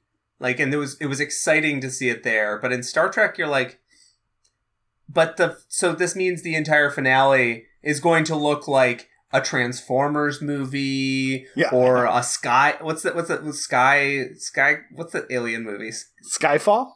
Not Skyfall. What are they called? Whatever. There's Skyline or Battle of LA or whatever. All those all those big sci-fi movies were like, pick a major American city, we're gonna blow it up. We're blowing up Chicago this week. Like, by doing this in this context, you're like, you're gonna see some shit that you have seen a million times before in that exact same theater seat in the past year. Yeah.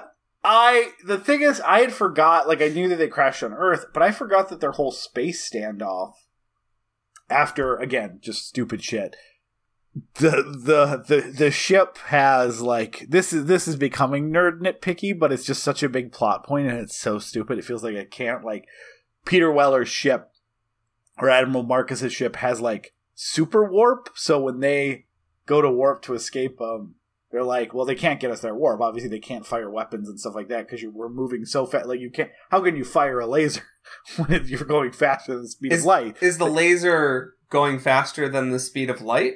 In which case, would the laser be invisible? Yeah, but then Carol Marcus is like, you don't understand. That ship's got super warp. He doesn't call it super warp, but so it can go faster and knock him out and shoot. It's so stupid it makes no sense.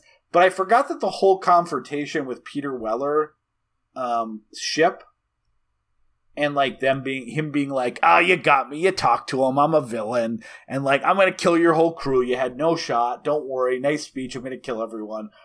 And then they start firing on each other. All that shit happens right in Earth's orbit. This is like the head of Starfleet. There's other ships and space stations everywhere. And these two ships are sitting there fucking... No one notices. No one says anything. No one's like, hey, our flagship and a giant secret flagship that looks exactly like it but is 5 times the size.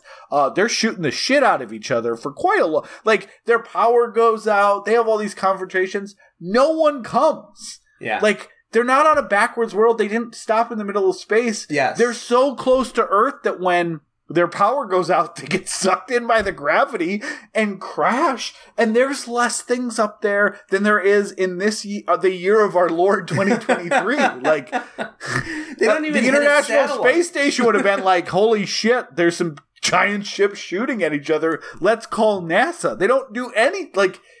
And again, like the movie is and the laughing Earth has at me no for defense systems. Like no defense systems, no monitoring system. They've been super militarized, except for on the hopefully planet. no Klingon ships go to war by flying directly to the home world because bad news. No one's there, and they won't notice at all. Like even also literally what happened in the last movie was a giant drill drilled into San Francisco, and then they were like, you know what we don't need? Anything that can blow up a big drill.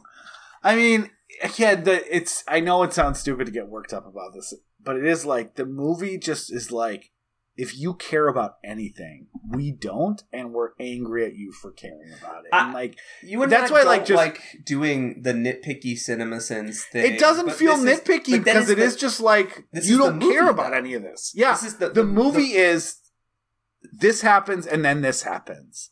And if you're expecting any consistency, any theme, any connection, any of your real world, like, we don't want you to know anything about Star Trek, except we want you to gasp when we say the name Khan, and we want anything about Star Trek to beyond that to leave. Like, it's like, I want you want your cake and eat it too, and we also want to fuck you with the cake, and we want you to enjoy it. Like, it's such a piece of shit. I do find it funny that all Spock wants to do in this, or all Khan wants to do in this movie is do 2 9/11s. That's all that's all he wants in the whole movie is to do 2 9/11s. He just wants his bros back. He just wants his bros back. Yeah, but he doesn't have like a plan to like get them to a home world or whatever. He's just like, you know what? Give me my torpedo man, please. I'm Mr. Torpedo Man. I love the idea that they're like, we built these special torpedoes, and then they're like, okay, sure, what's special about them? And like, they're really good torpedoes, and you're like, okay, what's so special about them? Secretly, we spent the entire internal payload space on keeping the body alive, and you're like, it sounds like a shitty torpedo. Like, you could make it smaller. Did no one look inside there? Like, does Peter Weller know that the bodies are in there? Yeah, Peter Weller does. What is he doing with them? Also, just out of curiosity, I don't know what Peter Weller's motivation is with these bodies either.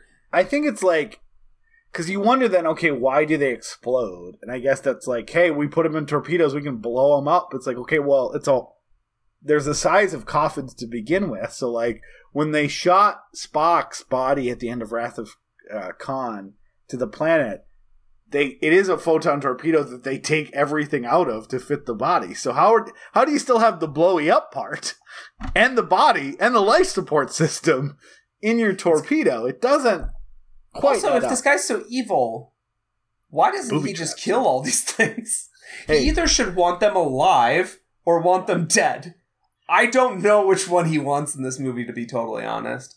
Yeah. Peter Weller's character, I would never ever say out loud that Peter Weller gave a bad performance. I would never say that. So I'm going to stop talking now. I think he's fine. I think it's. I mean, I like seeing Peter Weller. I think we've kind of talked. I like about to see him. We're not going to go. Yeah, I'm not. We're not going to go through a plot. This is what we have to say about this movie. I call it a plop because it's shit. I mean, I think we've talked about everything we're talking about. So, like, you know, I will say, like, as final thoughts, the things that I was left with upon seeing it, it is a movie that is like doesn't care. We said that these movies don't matter fundamentally, and that even Star Trek ultimately decided that these movies don't matter because they abandoned the Kelvin timeline. They still talk about making a Star Trek 4 based on Star Trek Beyond and not having Orky, Kurtzman, and J.J. Abrams involved. I'm supportive of that. I like the cast. I think they still have fun things here. Go ahead, go make another one. Like, because ultimately it doesn't matter. And so what was funny about watching this for the first time in 10 years is one, rightfully starting out going, okay, well, like, this is kind of stupid, but it's exciting and it's fun. And then getting to that same point that I was 10 years ago where the con reveal happens, the movie just gets focused on mystery box nonsense or trying to do cool shit that doesn't matter in any capacity and isn't consistent with anything that's happening in the movie or anything that's been established previously, and it just kind of becomes embarrassing to the point that I literally have secondhand embarrassment when Kirk dies and Spock yells "Khan!" because it is like, it's like if you went and saw a high school performance of Wrath of Khan, like that they were doing, and it's like, I'm embarrassed that they're going this hard because it's so bad. They made him do but yeah, they didn't need to do this. But here's why, like, there is a positive thing I will say about it. It is somewhat well made for the first half. The scenes were like I said, the opening scene gets annoying, but it's still like seeing the Enterprise emerge from the water in a vacuum. If you do turn off any brain processes and enjoy it in the way they want you to enjoy it, which isn't that cool, bro? It is cool, bro. Like, that part's cool. You know what else is cool? When he blows up the library and then Kirk realizes in a moment, like, oh shit, why would he blow up a library? Well, then everyone in Starfleet Command would all assemble right here. And like that moment of realizing that, like, what's happening, like, it's exciting and there's cool stuff. And like, again, for the first hour, it's moving fast enough with some characters you like that even if you're bogged down a little bit, like, they're taking away his captaincy 15 minutes into this movie when they grinded gears so goddamn hard to make him the captain in the first movie, only take away 15 minutes in, only to then give it back to him 20 minutes in. He has 5 minutes where he's not. Well, they kill enough people that eventually he become captain. Yeah. So like, once Khan is fully introduced, it's just like it's a self-made lodestone around its neck. But here's what I would also say as a positive: it is still 100 times better than The Rise of Skywalker. I don't know about that. I don't know. Here, let me tell you why. This movie, even within this trilogy, doesn't matter. At the end of the movie, everyone's back to where they were. He's captain of the Enterprise. He's going on the 5-year mission. You could watch all this and go, all of this is stupid, and I didn't like it, but it fundamentally doesn't mean anything, even within the context of this movie. Captain Pike is dead? Okay, he was in the first movie for 10 minutes, and he's not really a big Star Trek thing. Like, everything gets reset back to the status quo, and even if this is where Star Trek went from here on out and they never made Discovery or Picard, this movie really ultimately doesn't matter. No. Rise of Skywalker not only is like I said, if the I'm Khan moment then becomes the lodestone that sinks the movie halfway through, you at least get somewhat of an exciting, if very stupid, first hour on par, I think, with the level of stupidity of the first movie. As where Rise of Skywalker is not just an entry that can be dismissed or not dismissed, it is literally the conclusion of either a trilogy or a nectology or whatever 9 movies are, and a full story that doesn't even wait till the halfway point before it's like, yeah, I don't know, Palpatine's back and the dead speak, buddy. I don't know what we're gonna do, but that's what's going on. So like, I think, like, again, I'm not trying to put like the import on Rise of Skywalker versus the you can ignore it or not ignore it of this movie, but I think it literally takes all the worst things of Into Darkness, which is a lot, puts them right up front, and just does it for the whole movie on a movie that was more important to get right. That's a compelling argument. However, I think what's frustrating about Rise of Skywalker, beyond everything, is like, I think it's still like aesthetically is like a nice looking movie. It's still like a lot of it is like pretty looking. I think like there's certain action sequences that work, but they're like they're stuffed with shitty dialogue, and they have the same level of clunkiness that this has. But like generally speaking, Rise of Skywalker like worked better for me as an action movie, like in certain sequences. This I got nothing out of it. Like everything is just this flippy floppy 2000. It really does like feel like a 2009 action movie where they're like, if the camera moves fast enough and we throw crazy light effects at the digital camera, then it feels like excitement and we don't have to choreograph a fight. Like, I don't think people have realized yet how important Chad Stahelski and Keanu Reeves are to Hollywood, in that like they created a scenario where now everybody is measuring their fight sequences against John Wick and the, John Wick like movies. And if you're not up to snuff, then people are like, I don't know, the action's not really much to look at. Yeah. Like in 2009, through basically when a few years after, probably around John Wick 2 or 3, every action movie looks like shit. Every Hollywood action I would also say and Mad Max Fury Road. I think those were 14 and 15, and everyone's like, oh, this is what we need for close quarters action sequences, and here's what we need for broader action sequences. Yeah. Not everyone does a good job with those, to be clear, but like those became some form of standard bearers. Yeah, it at least is, and I'm not saying I want every movie to look like John Wick, and I'm not saying I want everybody going out to the Namibian desert and maybe making their co-stars want to kill each other. I'm not saying that. I'm saying... Did you read Blood and Chrome recently? Saying that this Star Trek Into Darkness was from a specific period where like every Hollywood action movie had horrific action sequences, and like my eyes just like blur over, and pretty much any time this movie is moving, the only sequence in this that like looks kind of nice is, I think the opening looks kind of nice. It has that vivid red jungle planet. It's got all the people from Skull Island. It's Peter Jackson's just as final thoughts, I don't have a space for this, but when Spock comes on the TV, I wrote down Deus Ex Spockina. I just wanted to make sure I got that down. He also kept saying, in the like, let's just do a mystery box constantly. That he also kept saying that Leonard Nimoy would not be in this movie. It's like, he's not going to be it. Like, let's just mystery box on top of it. Let's just lie about everything. And also, like, Leonard Nimoy's appearance here is incredibly embarrassing. Yeah. Hey, instead of looking it up on my computer banks, which contain, P.S., all the information in the world, I'm going to call this guy who said he's not going to tell me anything. Hey, did we ever meet this guy? Hey, this guy, did we meet him ever? Yeah, you met him.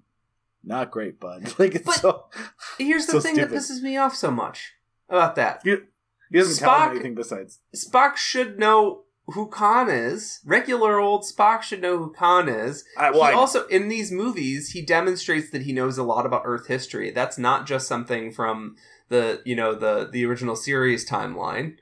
Whatever. This isn't about like knowing like back into it. I know this is, but you like my examples, right? Like, this guy was Adolf Hitler in the 90s. Yeah, people would know who Adolf Hitler is, and it would be kind of funny if, because Kirk was like sort of basically orphaned. He didn't get proper education and didn't know who Khan is, and Spock knows more about his history, even though he tries to deny his humanity.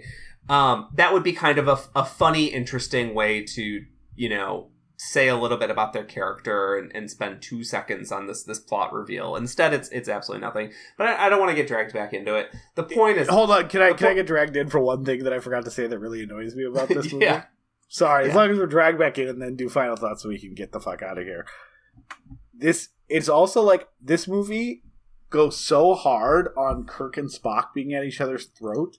I was like, if you think of it like the pyramid and the triumvirate that holds up your entire fucking show, it's like the basics for everything Star Trek is Kirk gets along with Spock and McCoy, and those two, with their differing approaches to problem solving and worldviews, fight all the time. And instead, McCoy is sometimes annoyed with Kirk, and Spock and Kirk don't get along at all. Like, you broke apart the dynamic that exists for something that doesn't connect. You replaced it with nothing.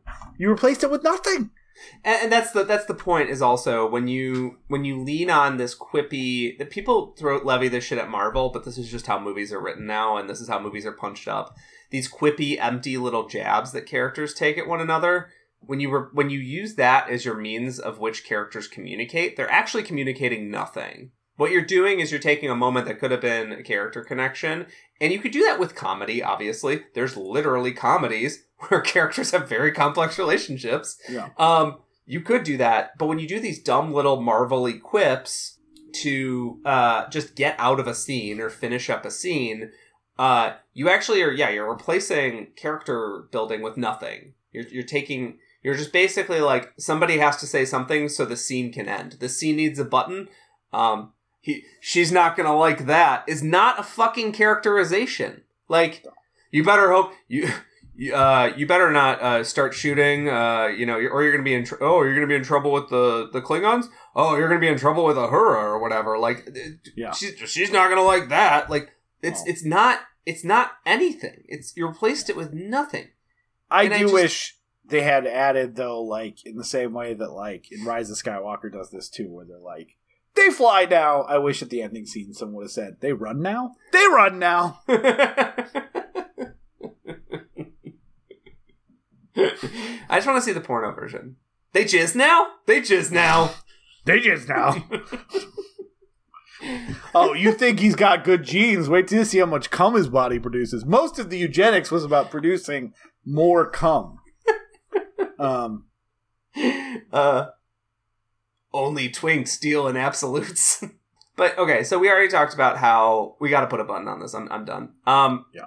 We already talked about how there's absolutely no reason for Khan to be against the military commander. Like, Khan and the military commander, if they're working together, theoretically they should be working together, and Khan should be like, oh, I'm going to hollow out the military and make it more fascist because that suits my interests. Instead, Khan has absolutely no motivation. He is just sort of an evil guy who also is mean. Completely pointless. But, like, I want to end actually on something that I think, I didn't do any research in this. I can guarantee you somebody who actually has been diagnosed with autism could write some really amazing shit about this, and I'm now going to go look into it. I think that they blew an opportunity, and these two writers are not the people to do it. They blew an opportunity to, like, really make Uhura and Spock's relationship disagreements meaningful to people as couples that don't communicate well, or people that, like, maybe people that are at different placements or have been diagnosed at different placements on the spectrum, or your partner is on the spectrum but you're not. And, like, I feel like they could have done a Spock Uhura thing with this, because, like, Spock is a hero to a lot of people. Some of them are not neurotypical. And I feel like they, like, really, it just shows you that that when I'm watching this movie, I'm just looking for, like, literally anything that could be something. And I'm like, I really want a Spock and Uhura relationship that's compelling, and, like, I can see myself in somebody's inability to communicate. Instead, it's just like, I'm mad at you for saying that you would die. And he's like, I love you, though. And then it's over. Like, there's no... They really, like, open up something that I think both the actors fully capable of pulling off, and then they immediately just close it. And beyond all the con stuff and the fucking tribbles and all of that bullshit that pissed me off from the first watch and still pissed me off now that I've seen the show, that's what pisses me off so much, is that they've hollowed out the characters so much, and they got these actors in the room, and then they don't let them do anything with it. I don't see how anybody in a new young Trekkie could see themselves in any of these characters. I don't see how somebody who's been diagnosed on the spectrum could identify with this version of Spock the way that, like, a lot of people have said that they identify with them. Like, I don't see that. And in that way, it's a tragedy. Like, you're not just hollowing out the characters. You're not doing some hypothetical thing to a fan base that, honestly, is doing pretty well. Like, they're eating pretty fucking well these days. You're not just it's that you're introducing this stuff to new fans, but you're not actually giving them an entryway in. You're not giving them anybody to root for, anybody to identify with. You're just saying, hey, doesn't this kind of look like a thing you like? And that's sad. That's pathetic. Yeah, you're 100% right. It's kind of just it's a depressing movie in that, like I said, you cleared the board and then tried to set up all the pieces the same but worse on every level. It's just a waste of everyone's time. And it was disappointing in 2013. In 2023, it doesn't matter. In 2013, it was like we had to wait 4 years for a sequel, which is a long time in Hollywood blockbuster time. And then they gave us this movie that nobody liked. We were wondering if we were going to get another one, and we were wondering what Star Trek was going to be. And one of the things that's really nice about, there was some recognition that they didn't do a good job. Even if I don't do a good job, I get my money. I get my quote. They get the quote, yeah.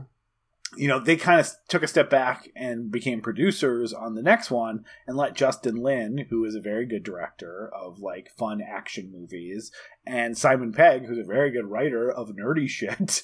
Simon Pegg wrote the third one, and Justin Lin directed it, and they were like, oh, hey, remember that idea we had of, like, modernizing Star Trek but making fun Star Trek-like adventures? Let's do that for one of these movies. And also, like, for what it's worth, the stakes for Star Trek Beyond were lower because at that point we knew there was a new series coming. I think the series also premiered in 2016. It was announced that it wasn't going to be part of the Kelvin timeline, and it was kind of like, I didn't know where it was going to go from 2016 to, like, now there's 4 shows and, like, a 5th show coming, and all the other things. But it's like, oh, we could just do a fun movie. And it's a little bit disappointing that the next movie doesn't do as well as at the box office, and so there's always been a, should we do a 4th? Can we get everyone together to do a 4th? But, like, that is 100%. It's it's like anything else. People got excited about Star Trek. They saw Into Darkness. Into Darkness did pretty well at the box office, but everyone walked away dissatisfied. And so, like, the consequence of that is that whether your third one's the best of the 3, everyone felt like they got burned the second time around, and it's much harder to get people excited about the third one. But with that said, that's what we're going to cover next week, Star Trek Beyond. In fairness, I've only seen it once when it came out, Peter. I liked it quite a bit. I feel like as I've seen people in our groups watch it for the first time, they're pretty consistently have a good time with it. I could use just literally like a ginger slice. Like, I could use, like, just something to, like, get this taste out of my mouth, man. Yeah, I do think this, like, the very low stakes that these movies had to deliver on, which is, like, we've assembled a very fun cast that does a really good job of all these iconic characters. Let's give them a fucking fun-ass space adventure for them to go on with humor and one that represents the characters well. That's really all the benchmark they need to hit, and I will tell you Star Trek Beyond hits that. So, and honestly, I'm excited to talk about it next week. We talked about this before, but, like, some of my favorite Star Trek movies with the original cast are just like, hey, that was a good time. Yeah. Hey. I mean, what else is The Voyage Home but just, like, that was a really good time. Yeah. Even 3 is kind of a rehash of what they've already done, but I don't know, you get, like, Christopher Lloyd fighting space snakes and shit. Yeah, that's pretty cool. He's crushing space slugs with his bare hand. I will say, though, in my rankings, I mean, again, we have agreed that Star Trek V is actually good, though. Yeah. I do think this is better than Nemesis, and then that's about it. You think this movie is better than Nemesis? I think Into Darkness is better than Nemesis. Nemesis is so... Like, Maybe. Nemesis feels like it has no potential whatsoever. This elicited reactions from me.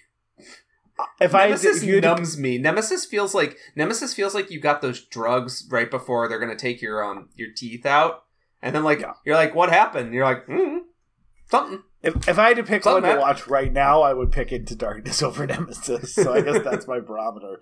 All right, but we'll actually do a good one next week, and then we may have a surprise to close out our 5-year mission. Will there be more missions? Depends, I guess, if Peter likes Beyond wants to do any more of this. But we'll talk next week on the only Star Trek cast that has ever existed, Star Trek.